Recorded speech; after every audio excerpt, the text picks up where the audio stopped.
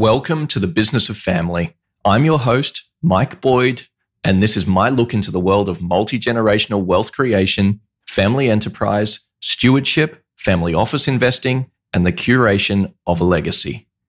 On the podcast, I interview members of some of the world's most interesting families to hear how they pass knowledge, resources, values, and wealth to the next generation.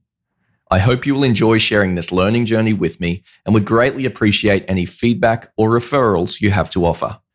To sign up to my weekly Business of Family newsletter, go to businessoffamily.net/newsletter. I have an amazing conversation to share with you today. Scott Peppet serves as the president of Chai Trust Company, the private trust company that serves as the family office for Sam Zell and his family.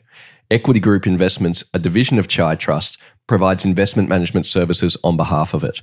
From 2000 to 2018, Scott was a professor of law at the University of Chicago, where he focused on bargaining, dispute resolution, transactional law, and the complexities of multi-generational family enterprises. Scott speaks regularly on the topics of family offices, private trust companies, and intergenerational leadership. He also maintains an amazing active website at scottpeppet.com. The key distinction to all of this, of course, is that Scott is in fact Sam Zell's son-in-law, a G2 who has married into the family enterprise and helped navigate the complex system of one of the greatest entrepreneurial minds in this generation. I hope you enjoy this fascinating conversation. Scott, it's fantastic to have you on the show this week. Thank you so much for joining us. Well, thanks for having me. I look forward to being here. I'm sure we've got some interesting ground to cover.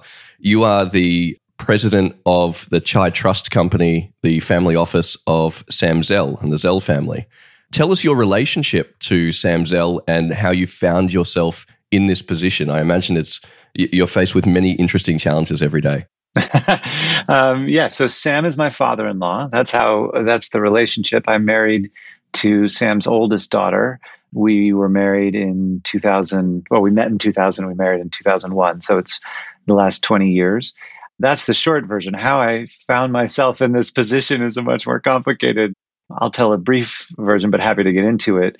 I was a law professor when I met my wife, Kelly, teaching at the University of Colorado Law School, and all on the kind of private side of a law curriculum. And then over the last 20 years, got increasingly interested in, curious about, focused on family enterprise, family wealth, family offices, how this all works. And eventually, about 5 years ago, started to move from being a law professor over into working in our family enterprise, and made that switch full-time 4 years ago. So there's a couple of chicken before the egg questions here. I'm curious, did you know who Kelly was and the family she was attached to when you first met her, or was that sort of an interesting conversation once you started to unravel, what is this family and all of these pieces? Yeah, no, I didn't at all. We were set up on a blind date, actually. So I didn't even know. I didn't even know she had two children. Now my two older daughters. No, I didn't know anything. I didn't know anything about her. And in fact, we had started dating. We had known each other for a couple of months before we started dating, and then we started dating, and I still had no idea, anything about her family.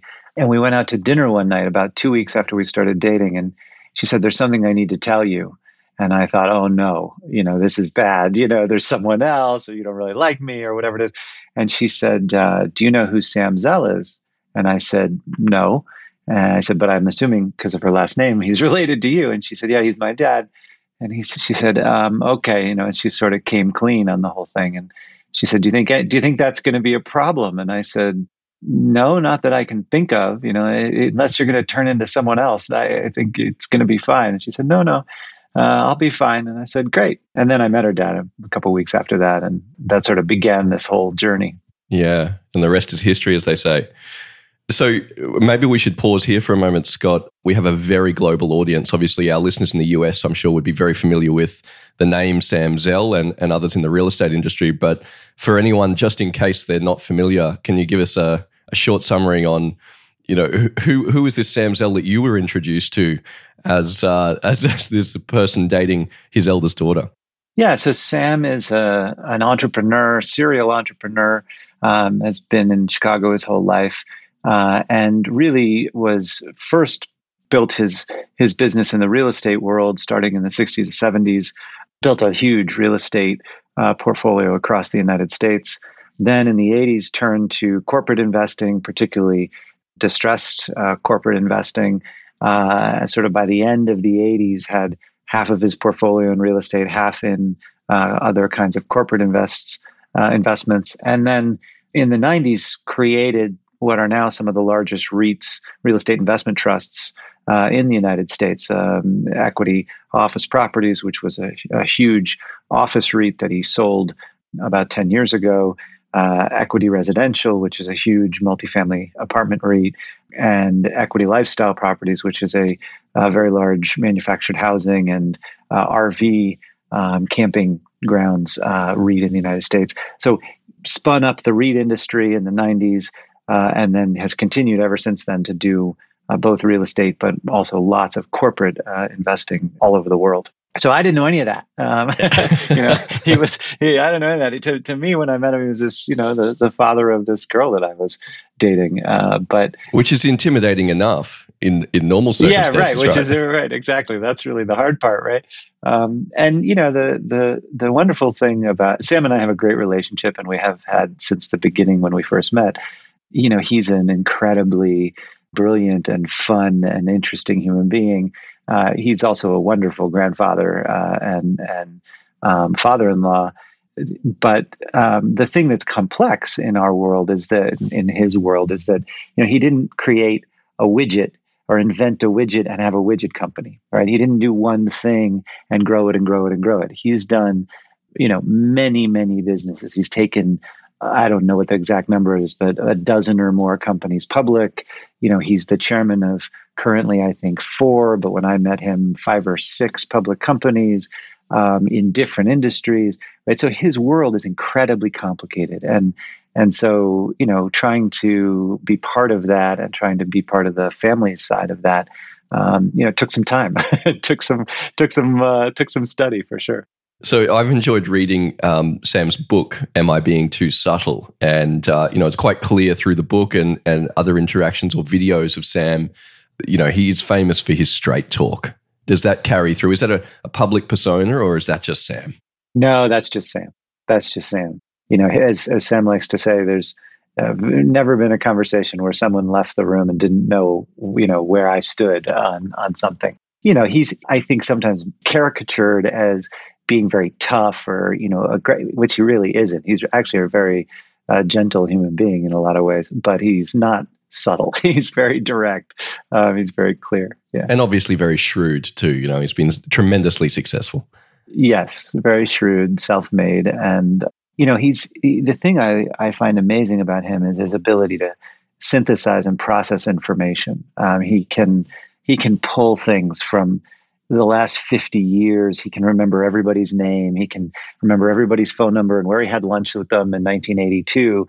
But he can also piece that person or some deal or some piece of information together with something he just read in the newspaper. That's just, it's astonishing to watch. And he continues to do it every day to me, which, it's very humbling, but Phenomenal. Well, look, I'm sure we'll touch on it more throughout, but this conversation is about you, not Sam. So I want to come back to your story of the family enterprise piece. You said you ultimately started getting interested and working with families around this idea of governance and enterprising families and how do you build great sort of human capital and that sort of thing. Again, chicken and egg, which came first? Did you meet the Zells and go, wow, this is a big, complex family enterprise? How do these things work? Is there a playbook? Or did you ultimately already have an interest in this area and then, see the world through that lens when looking at the Zell family?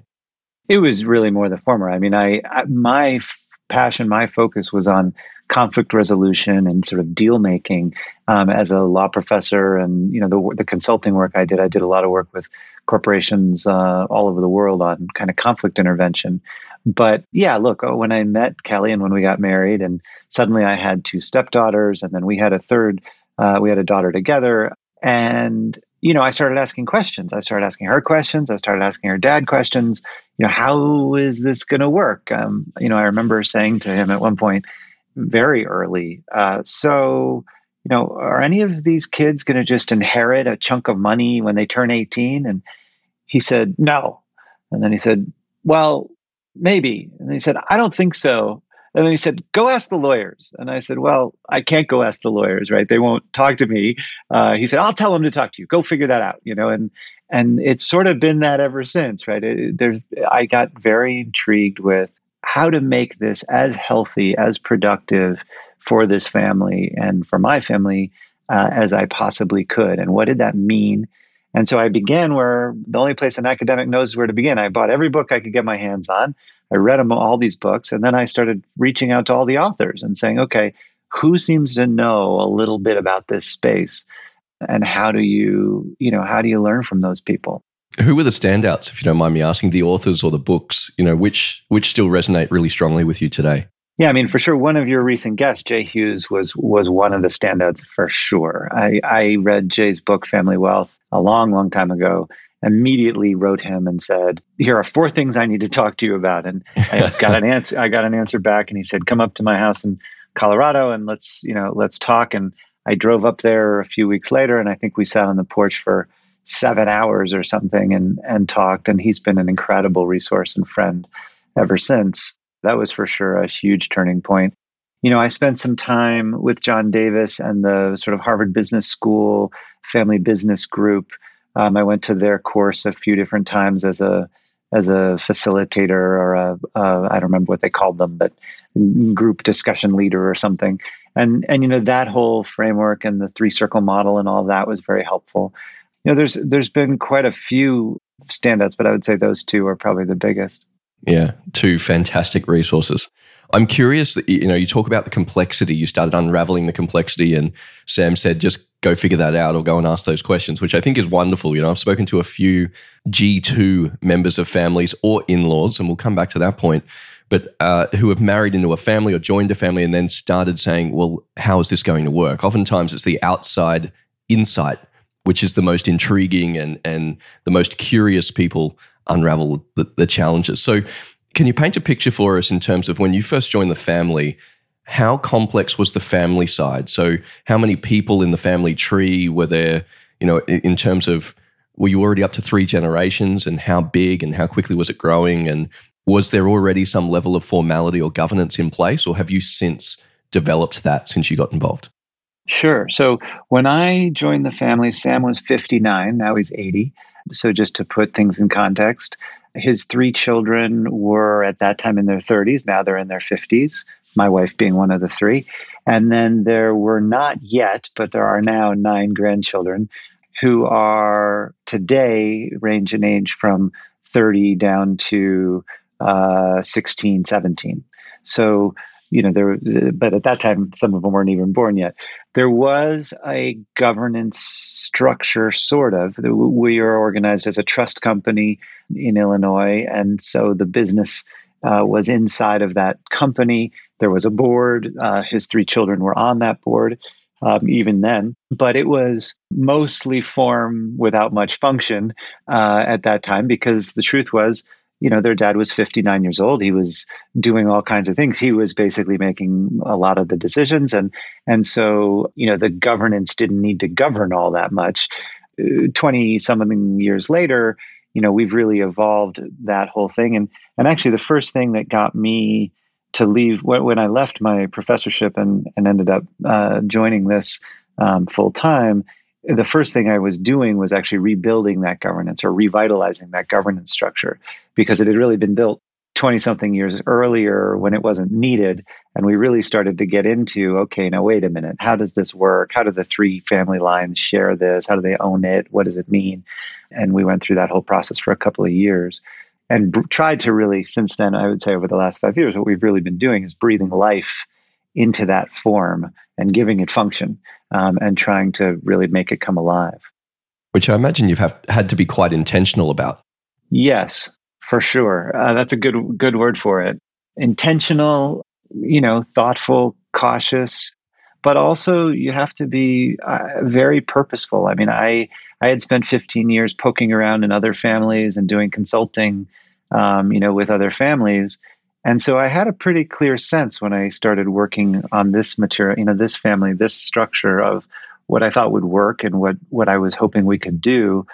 Yeah, and another one of your guests, my friend Peter Evans, Yes. likes to say that business works on short wavelengths and families work on very long wavelengths. And so to make things change and happen when a family system moves often very slowly, you really have to know where you're going, right? You have to kind of say, all right, we're going to try to push in this direction because it's going to take 3 years, 5 years, 10 years to make that shift, to turn the boat, in this way. Yep. A great example of intentionality. You're absolutely right. And I think, I asked that question simply because when it comes to family governance, these things are not actually easy to implement. It takes a lot of time and effort and consistency over time, discipline over time to actually make this successful. And I think for a lot of families, it's easier not to do it, but ultimately that's why it comes unraveled later. So, yeah, there's this weird combination of urgency and patience that's needed in this kind of work, I think, where you have to be very long-term thinking, but also we're not going to just sit around and wait and not do anything, right? There has to be an urgency around, hey, because it's hard to do, we have to be chipping away at it, every year. Yeah, that's a great way to frame it. I like that. So, Scott, when you first got involved, you were evaluating the governance structure that was there already and then ultimately set about breathing life into it, as you say. Was anybody working in the business in terms of the adult children that were around? Was anybody working in any of the subsidiaries, companies, or anything like that? Or were they just sitting on a family board? And did you have to contend with people wearing multiple different hats in terms of that three-circle model of family business? That's a good question. Let's see. My brother-in-law had worked inside the family investment company for many years, but by the time I got involved, he had left. So he eventually moved on to do something else completely.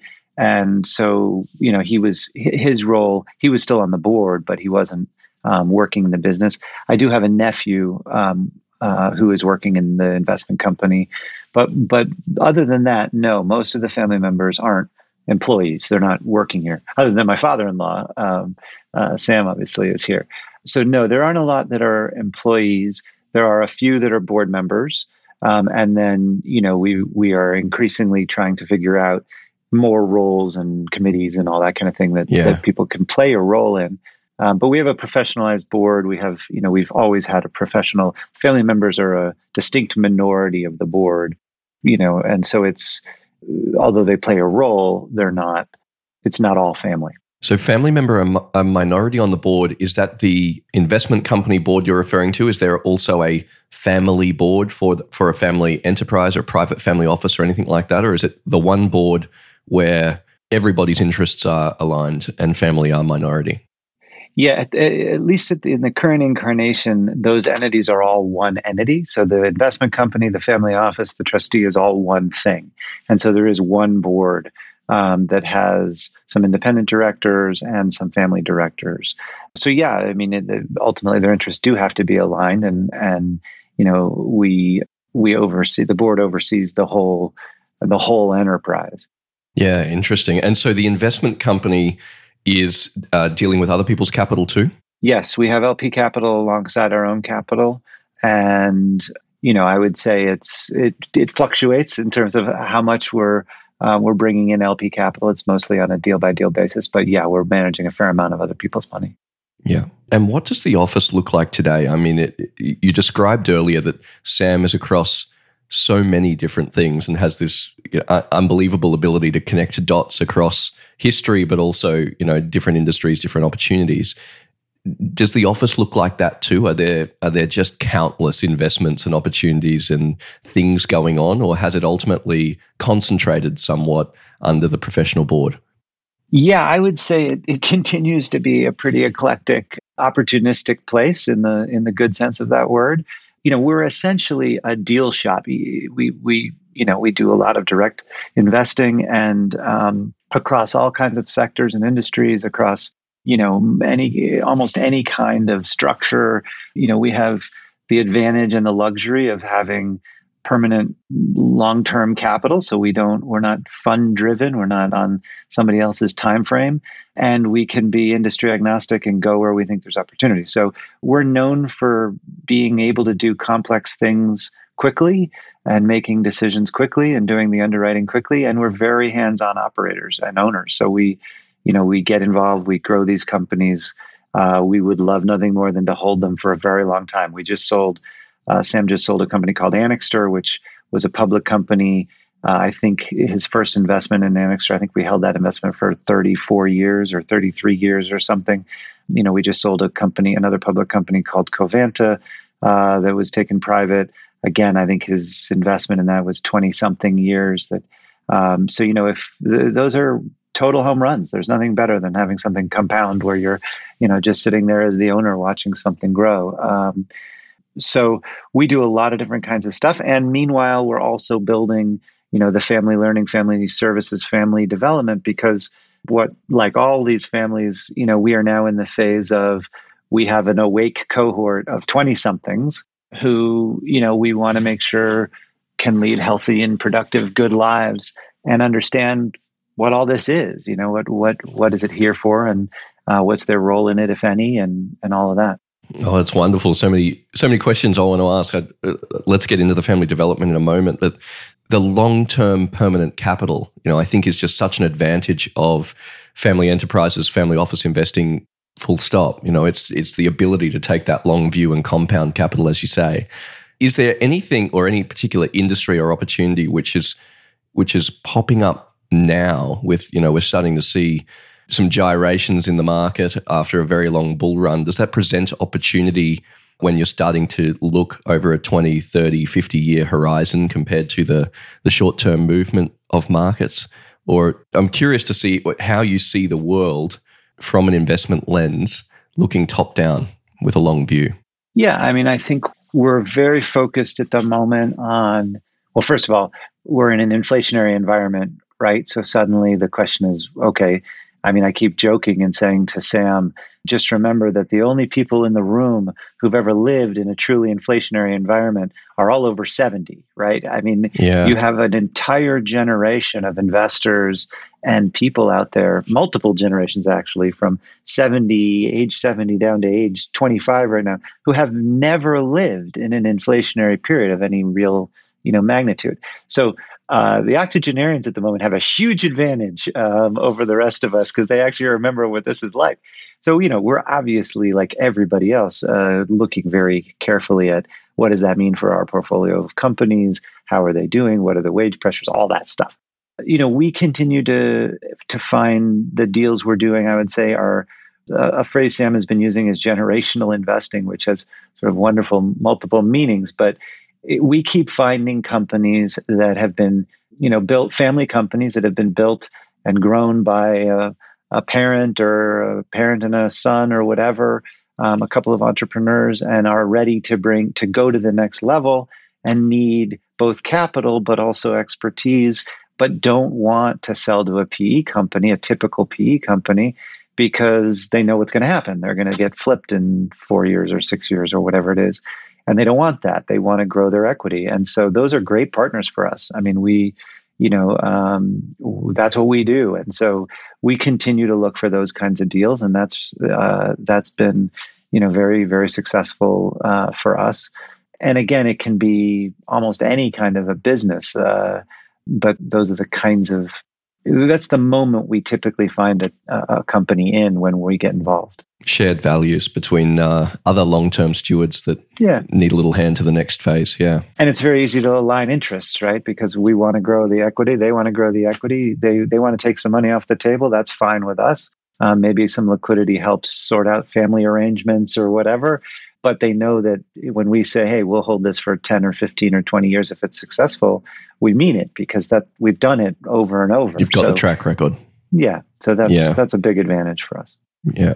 All right, let's explore the family development side of things. So you talked about these 20-somethings that are, you want to raise great, healthy, rising generation. Sounds great. How do you actually do that? When you find out, send me an email, will you? Yeah, look, I think for me, this is the ultimate motivation of the whole enterprise. I mean, this is ultimately a human endeavor. It's a question of, as I always say, if you have a great big bank account, but you're miserable, the bank account doesn't save you, right? It's not much redemption. I've never met a wealthy family member in any family system who, if I asked them, would you rather have more money and better tax planning or more joy, they would Mm, always choose more joy, right? yeah. And sadly, and maybe it's a high class problem to have and all those things, but the reality is many of the family members that I've met in different families around the world often don't have that much joy. They often don't have as much agency and sort of self-possessed ability to do things in the world as you would think. And they're often find themselves or feel kind of enmeshed in an architecture that they didn't create and they don't feel they have all that much control over. And so, number one, that's not a great way to live your life, right? That's just kind of a, a somewhat thin or flat way to live your life. But two, it's not great for the world, right? If wealthy families have huge amounts of potential to do good things in the world, but the members of those families don't really feel empowered or agentic enough to do them, that's not great for society, right? So, for all those reasons, my interest really has been on what does it mean to try to help family members, really develop and really take ownership so that they can figure out how to deploy what they have. I think it's a fantastic perspective that you have there and absolutely accurate. When you're laying the foundation for these rising generation members or next generation members, how do you do that in a practical sense? Where do you start? Are you trying to educate them on life skills, for want of a better phrase, or are you trying to educate them around the family enterprise itself and how to be, great next generation stewards? Yeah. So I should say, in my view, we're just at the beginning of this process, and there are lots of families that are miles farther along, probably than we are. I think the approach we've taken, I guess I've used a couple of rules. The first rule is looking at you borrowed from Jay and others the kind of intangible capitals and tangible capitals, right? So there's human capital, there's social capital, and then there's also financial capital. We have a 5 capitals model. People break it up lots of different ways when they talk about this, but I've really stressed with our family from the very beginning of all the family learning that we've done that there are many different kinds of wealth, human capital, financial capital, whatever. You don't have to, and you probably aren't put on the earth to grow the financial capital. There's lots of professionals who can help do that. But that doesn't mean that you can't add to the overall wealth and well-being of the family by growing human capital, by growing social capital, by doing good philanthropy, whatever it is, number one. And I think that's really, really important in these families because I think too often the implicit message sent to family members is this system, the family office, whatever, is really here to steward the money, right? I mean, really, you people are nice and we take really good care of you and we're very nice to you and all that as a family. But really, when you really go through the experience, what many, many family members in these systems experience is they're kind of an accessory to a pile of money. And that is not a pleasant experience. Nobody really enjoys that. So the first thing is try to break that as the frame or the implicit frame on what we're doing. And then the second rule I've used is that every experience, every learning experience we create, each member of the family should be able to participate meaningfully. So when we started family meetings, for example, which was about 5 years ago, that rule dictated at the time we had a world-class investor who was 75 years old and could talk about anything, in the world on the investment side. And then we had a 13-year-old granddaughter, right? Well, you can't get into the balance sheet if you're going to follow the rule of everybody should participate meaningfully or be able to participate meaningfully. And so we had to come up with a lot of exercises and agendas that were not about the financial capital, were not about the family enterprise. They were about How do you deal with inequality with your friends? And the 13-year-old could say, gee, it's really weird when I go to Starbucks, my friends wait for me to pay because, they hang around the cash register thinking maybe that I'll pay. And, her grandmother said, well, that happens to me when I take my friends to dinner, and we had a good conversation about how that happens, and what that means. But we had to look for how to create experiences that were about human capital and growth and all of that. Now, as the grandchildren's generation has gotten a bit older, we are starting to have them asking us more about, okay, now can we start talking about, the balance sheet, or can we start talking about some of the businesses, or how does this work and how does that work? And so we are moving more into, all right, great, let's do some more on financial capital. But we've really gone slowly in that respect. And I say to families sometimes when they ask me, well, how do you do this human capital stuff? What I often say is, can you imagine, first of all, look back at your family meeting agendas for the last few years and score what percentage of the time you were talking about the money or about legal risk, but about the money. And the answer in most family systems is a huge percentage of the time. And I said, so then just as a thought experiment, imagine that for a year or maybe two, you had family gatherings, family meetings, family learning sessions, and you didn't talk about the money ever for a year. And everybody says the same thing to me. Well, what would we talk about? I said, well, that's the thought experiment, right? Yeah. Can you just... And the opportunity. And the opportunity, right? Just imagine 3 days with your family members, structured with facilitators and great experiences and great stuff, and no balance sheet. And people get all tied up in knots about whether that's a good idea or a bad idea. But if you can just think about that as a possibility, I think it really forces people into, okay, what are the other topics that people want to cover? Yeah, no, that's wonderful. And I think that also, something that you touched on there was encouraging the curiosity of the next generation. As you say, as the grandchildren are getting older, then they actually start pulling the information out from you, saying, now can we get into, I want to learn about this business, or how do we explore this balance sheet, or, I want to understand, rather than saying, when you're 12 or 13 or 14, this is what you need to understand. Here it is. We're going to, force you to understand it. And so instead, you're dealing with people who are intellectually curious and interested. It's a whole lot easier to have those conversations if needed. Scott, I wanted to also follow up on, you mentioned family experiences. You might go away for 2 or 3 days and have these family meetings, an agenda that's full of family and not financial or commercial. What does that mean when you go away for 3 days? Are you talking a family retreat or a family summit of some kind? Are there practical, physical experiences as well, where you're getting out and doing things together as well as family meetings? Have you started down that path? Yeah, so we've been experimenting like a lot of families. We've been doing a yearly family meeting. We've been moving it around a bit so that we can, go to different places and mix up, learning sessions in a room with going for a hike in the redwoods or whatever.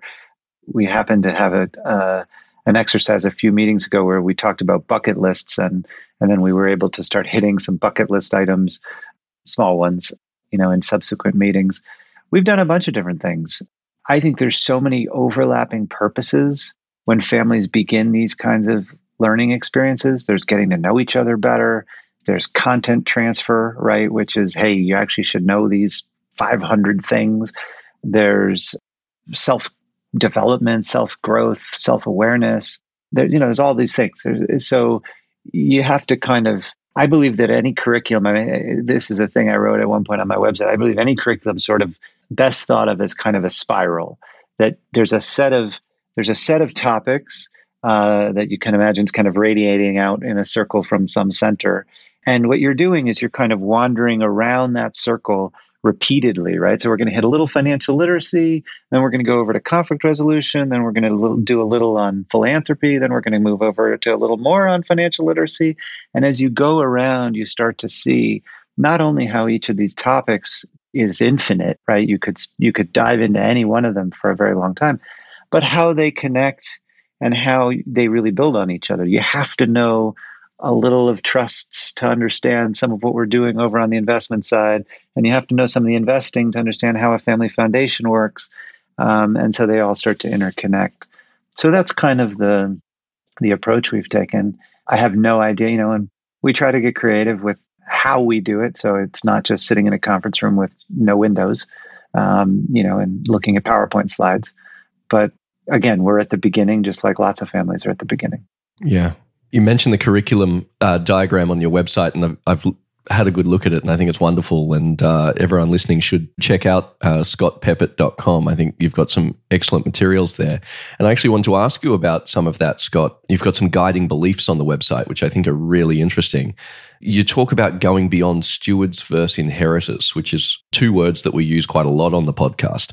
So I'd love to hear your perspective on that and perhaps challenge our way of thinking around it. Yeah, that's a common sort of there's lots of different words people use for those two categories, but it's a common sort of dichotomy between the responsible stewards and the lazy, lackadaisical inheritors who really aren't being good stewards. I mean, there's lots of different labels people put on this. And, I just don't think it's all that helpful. I think this is an incredibly complex arena to live in as a person. Inherited wealth is incredibly complicated for people to deal with and manage and integrate. And they come at it in all kinds of different ways.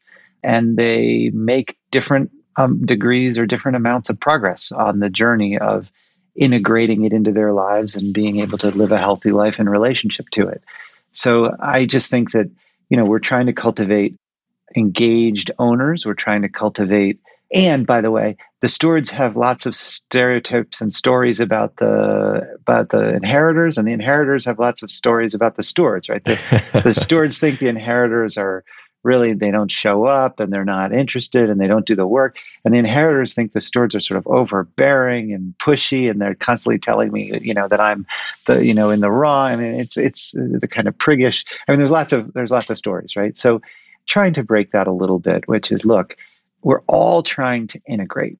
We're trying to take something that is totally bizarre, which is accumulated financial capital, and integrate it into a life in a way that's productive. Nobody has the formula on how to do that.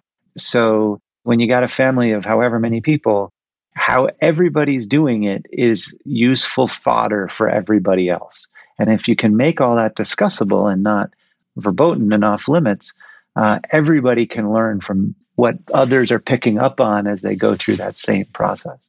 It is an interconnected system, as you say. Yeah. Scott, you have a wonderful line on your website which really stuck out to me. It says, "My goal is to create a family-focused office, not a family office, and a trusted company, not a trust company." Yeah. I love that. Can you expand on, is that something that you've just naturally evolved to over time, or is that, again, that outside insight coming into an industry or a perspective in family enterprise and saying, well, actually, why are we doing it that way? Is there a better way? Should we be putting family values before financial values and things like that? Yeah, I mean, I think part of this, both of those phrases, family-focused office and trusted company, I don't know, I've started using them probably 5 years ago or something, and I've been using them more and more, particularly since I got into our family office and started looking from the inside out of the system. So, I can say a word about both of them. I think family-focused office, there's lots and lots and lots of family offices, obviously, but very few of them, most of them really should be called money offices. They're not family offices. They're offices that essentially all of their time is spent worrying about financial capital and or legal risk. Those are the two obsessions, with good reason. Both those things take a lot of time and a lot of work, and they're very hard to do. But the family is almost secondary in that story. And so what I was trying to distinguish with the phrase family-focused office is an office that is really there to help the family grow its human capital as much as its financial capital, and that it becomes as expert at helping the family do that as it is expert at growing financial capital. Now, we have a long way to go to be that good, but that's the idea. And trusted company, I don't know, around the world, private trust companies are used in different amounts or different degrees. Certainly here in the United States, they've become, ubiquitous in wealthy families. And they're wonderful vehicles. And because you can tailor them to the family's needs. I mean, they're just an amazing structure, but and they don't always have much life in them, right? They don't always have much purpose. They can be a little stale. So I was really trying to get at, what is this thing, right? What are you trying to be? Sure, you're trying to be a trustee, but are you just a corporate trustee? Is that all it is? And the answer really is no. I want it to be a trusted entity, a trusted part of the family ecosystem, where it's not just managing the money and distributing it and checking off the compliance boxes, but it's actually invested in the family, and the family trusts it and it trusts the family. And so, I think that's the metric I would use for whether we're succeeding, is what is the level of trust in the system between all these different players. And so that's why I started talking about being a trusted company. It's almost a healthy ecosystem with all of the parts playing an important role. Yeah, and you really can sort of think about it that way and sort of assess how healthy are all these different parts of the system. At the same time, again, we have a very robust investment company and a very robust investment professionals who are working their tails off to invest the financial capital. And there's nothing that, I'm saying that detracts from that in any way. It's just the system has to have synergies. And in particular, I say all the time to our investment team, if you want to succeed, you have to have a family that understands what you're doing, right? You have to have a family that understands risk. You have to have a family that can understand strategy and stick to a strategy. It's not a simple thing, right? And so, you have to be focused over there on the human capital side so that you can keep doing what Sam built very successfully on the financial capital side. And you just mentioned risk. I'm curious, I know Sam's got some great phrases there around, you really need to put some risk on in order to get these incredible returns. Has that changed over time? He's 80 now, I think you said, well into his career. Does the risk equation change? Do you start taking less risk? Or as you put it into a family office ecosystem, do you start shifting from a really entrepreneurial, enterprising perspective to a more preservation of family, preservation of capital perspective? How do you keep that spark of risk alive, if that's the right way to frame it? Yeah, it's a great question. And this is literally the conversation that Sam and I and lots of others in our system have been in recently, very intently. And I think the answer is somewhat mysterious, right? How do you really maintain a risk-taking appetite over generations? What we know is that families rarely fail because over a long, long period of time for taking too much risk. They fail for taking too little because they get too preservation-oriented, too sort of scared, and they wither because there are no decision makers who can actually take risk. I don't think Sam, as much as Sam is known for his entrepreneurship and his risk taking, he's not a gambler. He's a very calculating. He assesses the upside and the downside, and he can figure out when he thinks something is worth it, and he'll go for it. He is taking as much risk in that sense today as he was when I met him. For sure, we're still buying companies, we're growing companies, we're doing all kinds of transactions that mere mortals would look at and sort of think, wow, when he was 40 compared to even when he's 80. But the promulgation of that and the preservation of that deal making capacity is really front and center for us right now. And again, I think that's where a couple of things. One, you have to keep. There's lots of family offices that sort of have I think in the investment world, there are the sophisticated family offices, and then the family offices that are sort of not such the smart money, and people sort of look at them a little bit sideways.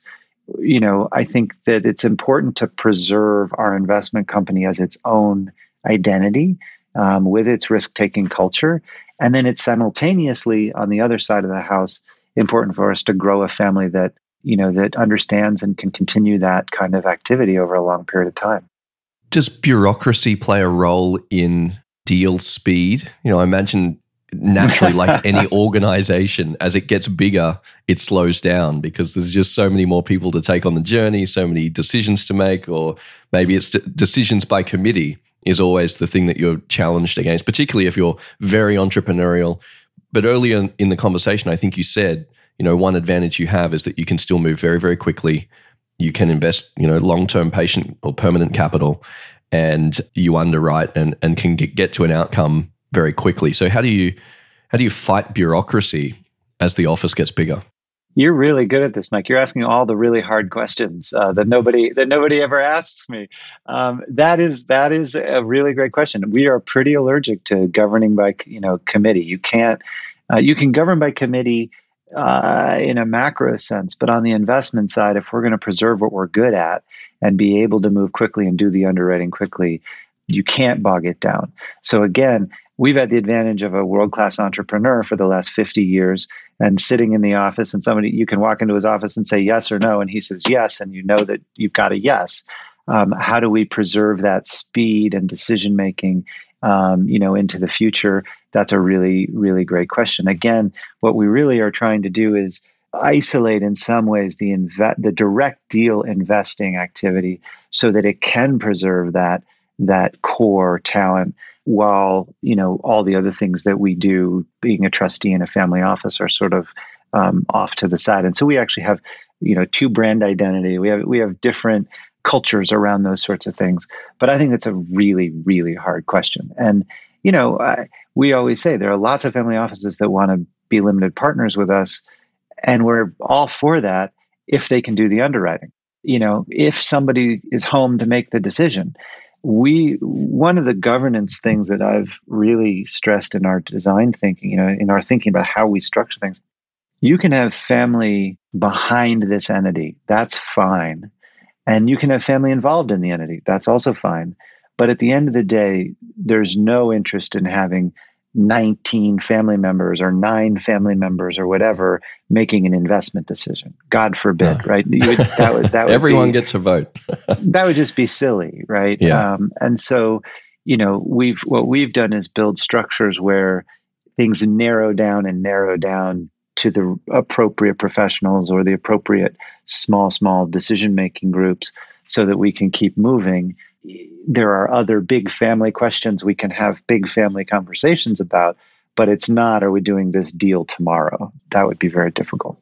Just as a side note, in one of my companies, one of our values is adhocracy, which is the opposite of bureaucracy. And it's actually to encourage a culture throughout the business to challenge when we're creeping into bureaucracy. Because, of course, we want to grow and prosper and get bigger and better over time, but we know that bureaucracy will ultimately kill us. So how do we stay entrepreneurial and agile? And so we've built this culture around actually calling it out and saying, no, how do we take an adhocracy approach to this rather than building layers and layers of decision making or rules and compliance when it's not needed? I love that. I mean, I could put that on the wall here because adhocracy has its strengths and weaknesses too, right? Which is sometimes you can end up being not systematic enough or not disciplined enough or whatever. But boy, is that is as close to our mantra as I think you can get. We call it opportunistic, we call it flexible, but adhocracy is better. Yeah. Well, I think that, bureaucracy and systems and professionalization almost comes naturally as things get bigger. And so you're fighting against it by reminding yourself of adhocracy over time. That's at least my perspective on it. Yeah. Well, and it's nice to have a positive version instead of just, it's better to have something you're aiming towards than to just say, we don't want to be a bureaucracy, right? And, and we're still relatively small. I mean, one of the things we've also done is just continue to keep the core of the business relatively small, which again allows us to be a little more nimble than we might be if we had gotten really big. And when you say small, you're referring to people, headcount? Yeah, headcount, yeah. Yeah. Can you share a little bit of that with us? I don't mind to hear about the financial side, but in terms of headcount running an office of the size that you do, how big is the team? What does it look like on a day-to-day basis in terms of running? You're across so many different things. Again, so we are organized as one entity that is the trustee or trust company, the family office functions, and then the investment management company. It's all one thing. It's about 85 people in that group, in that world. I'd say call it plus or minus about 15 investment professionals doing the transactions, a couple of lawyers, a small kind of family office and operations group, and then I always say 1,000 accountants.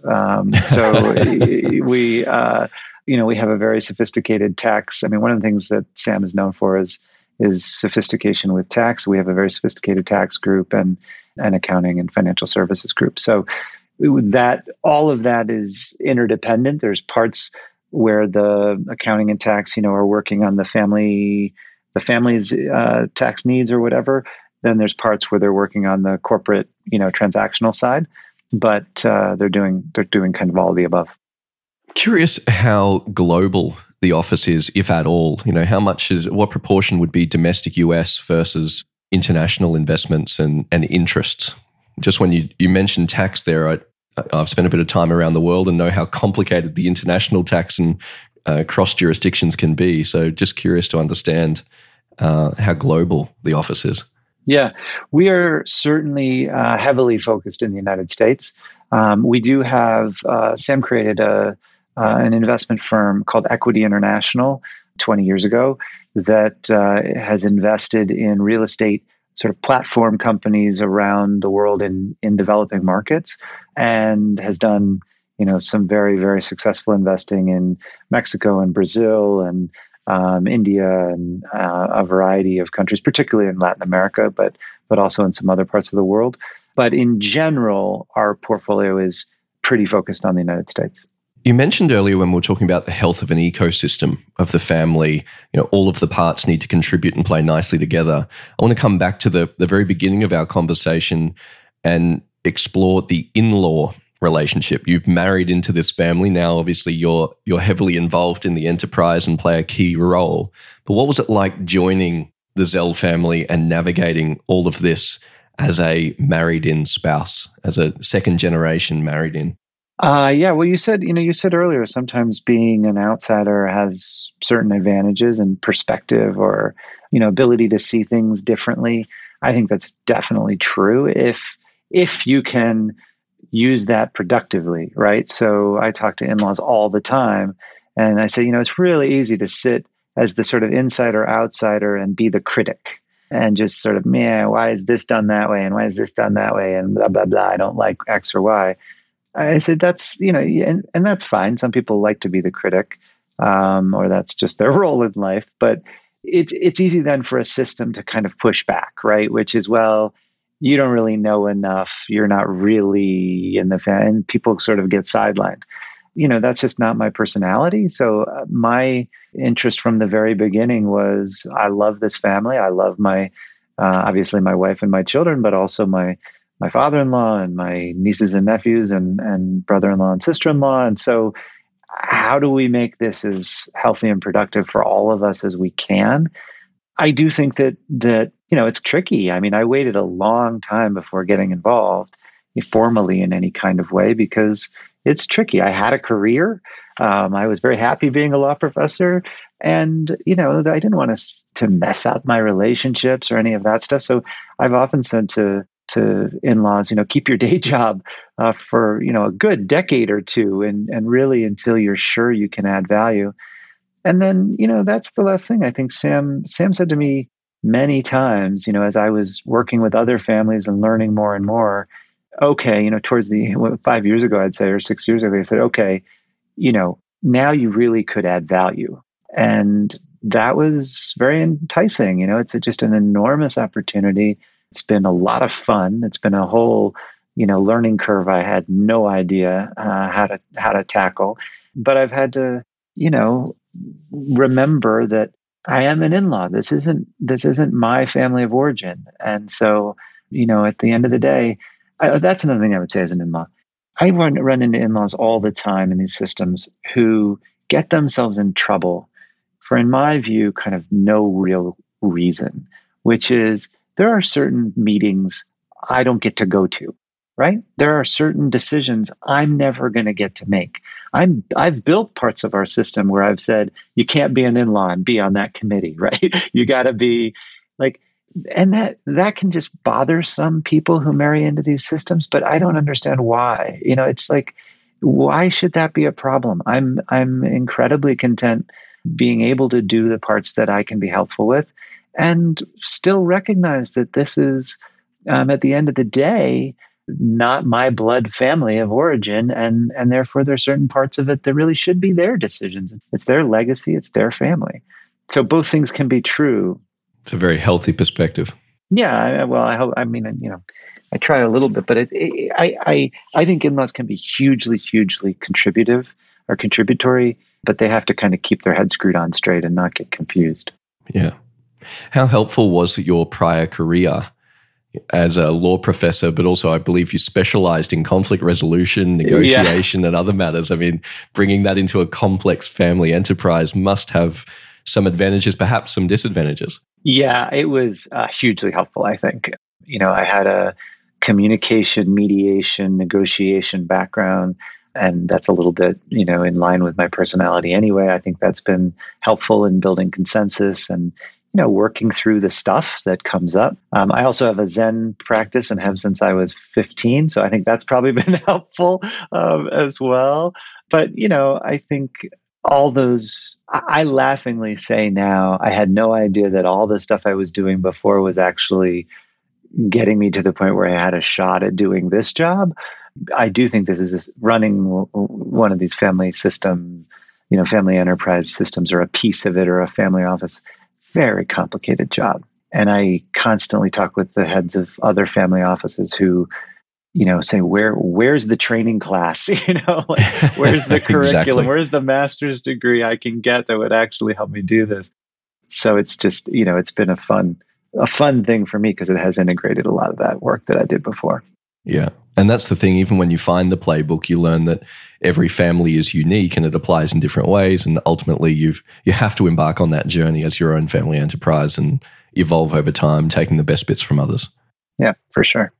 Can you share with us a day in the life, please, Scott, as president of, this fairly substantial single family office and investment company? What does it look like?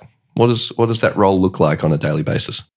Yeah, that's a great question. The truth is, like a lot of us, I'm completely controlled by my calendar at this point. So the day in the life is mostly whatever my calendar tells me I have to do. But no, there's a variety of things, right? So there's a portion of my time, I'd say probably a quarter or so, a third of my time, something's being spent on investments.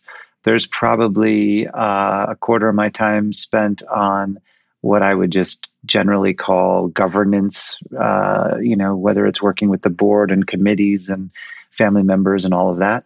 There's probably a quarter of my time on family learning and family development work, right? So I oversee all of that we're trying to do. And although it's long wave work, it's really important. So I spend some of my time on that.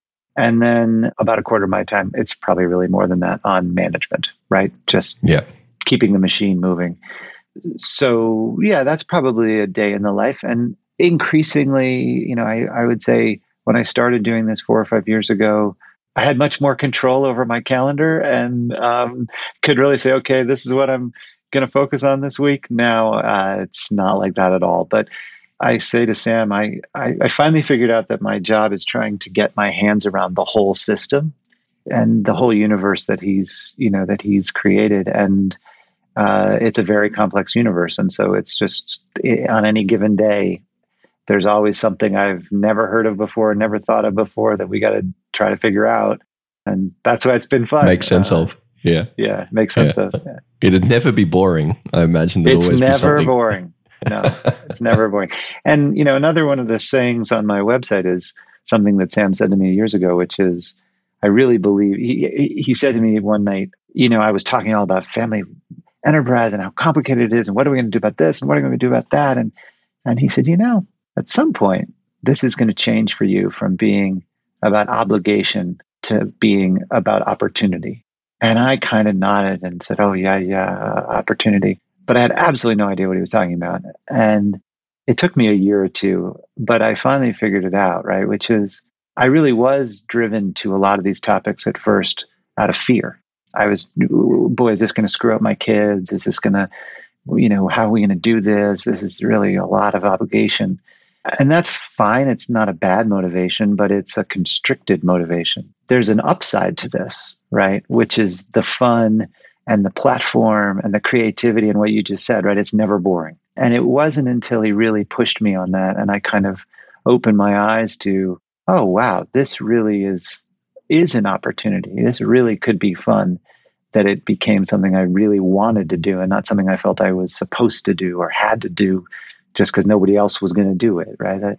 Great reframing. And I think also I'd add to that platform, the opportunity is also impact and, the amount of people, lives, communities that you can impact through investments, philanthropy or otherwise.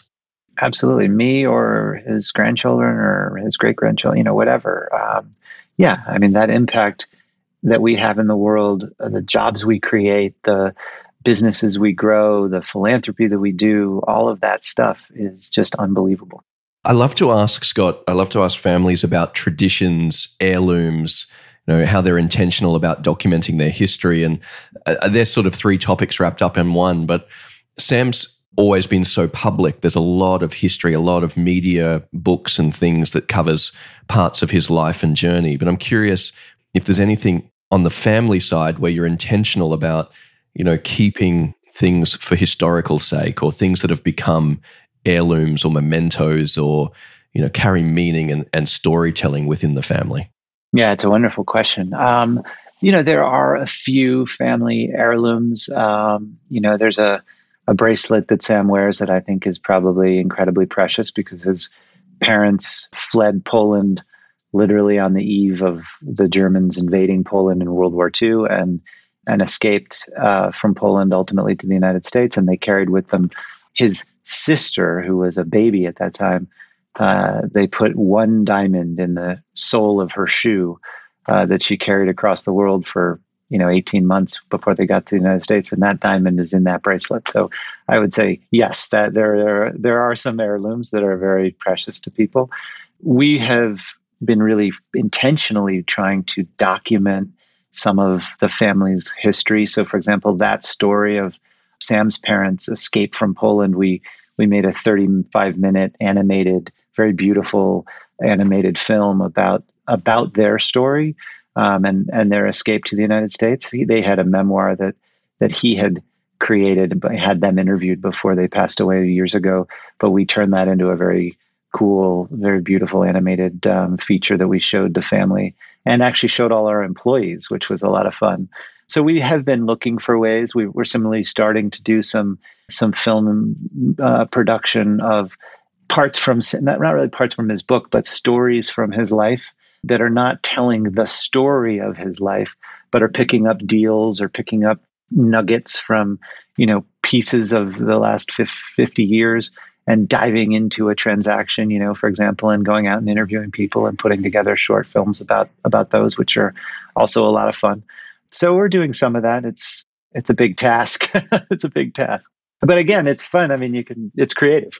Yeah. It's hard to get around to, right? Everyone agrees that it's a wonderful idea, but actually getting that done is tricky. And so I love to ask families how they do it in case there's a intentional, disciplined, systemized approach, or whether it's ad hoc. And I think there's no better way to communicate the family's values and the way they make decisions and what was important at the time. As you say, diving into a specific deal, interviewing Sam on that perspective, not just telling us about the deal, but his thought process of how it all came together, I think is ultimately what you want to capture in the storytelling.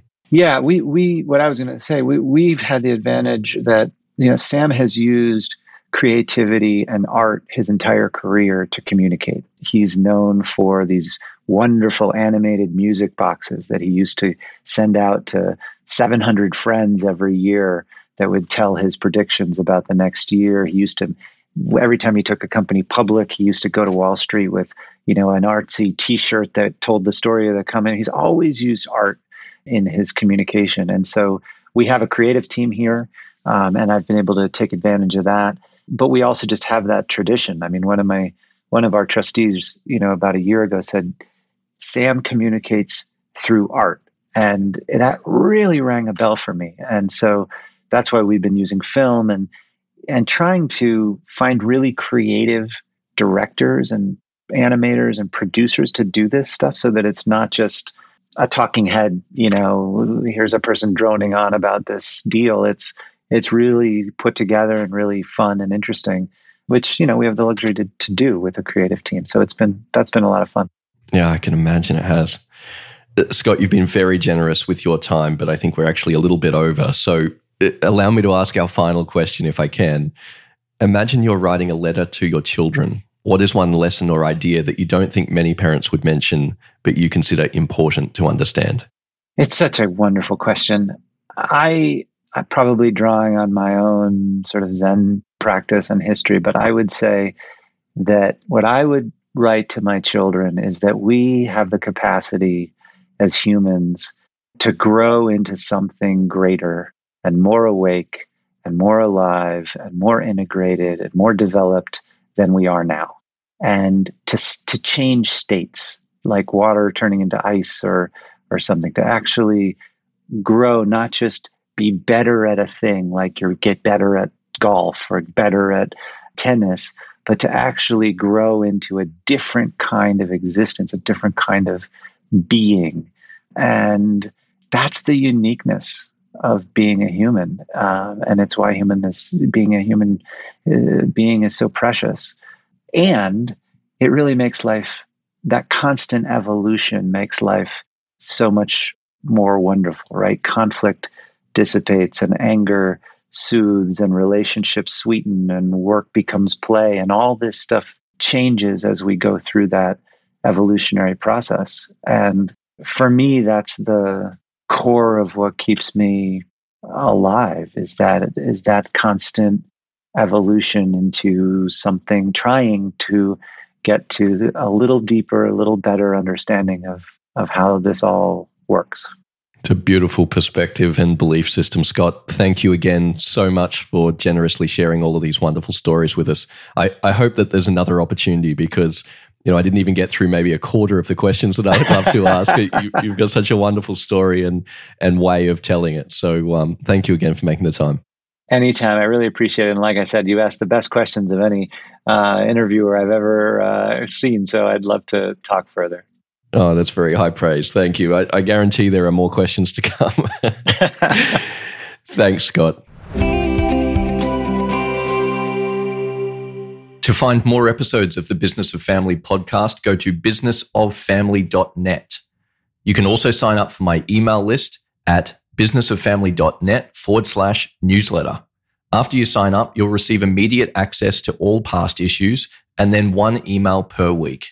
You can also follow me on Twitter using @MikeBoyd. If you enjoyed the show, please tell a friend or leave a quick review on iTunes, which will help more people discover the Business of Family. Thank you so much for listening.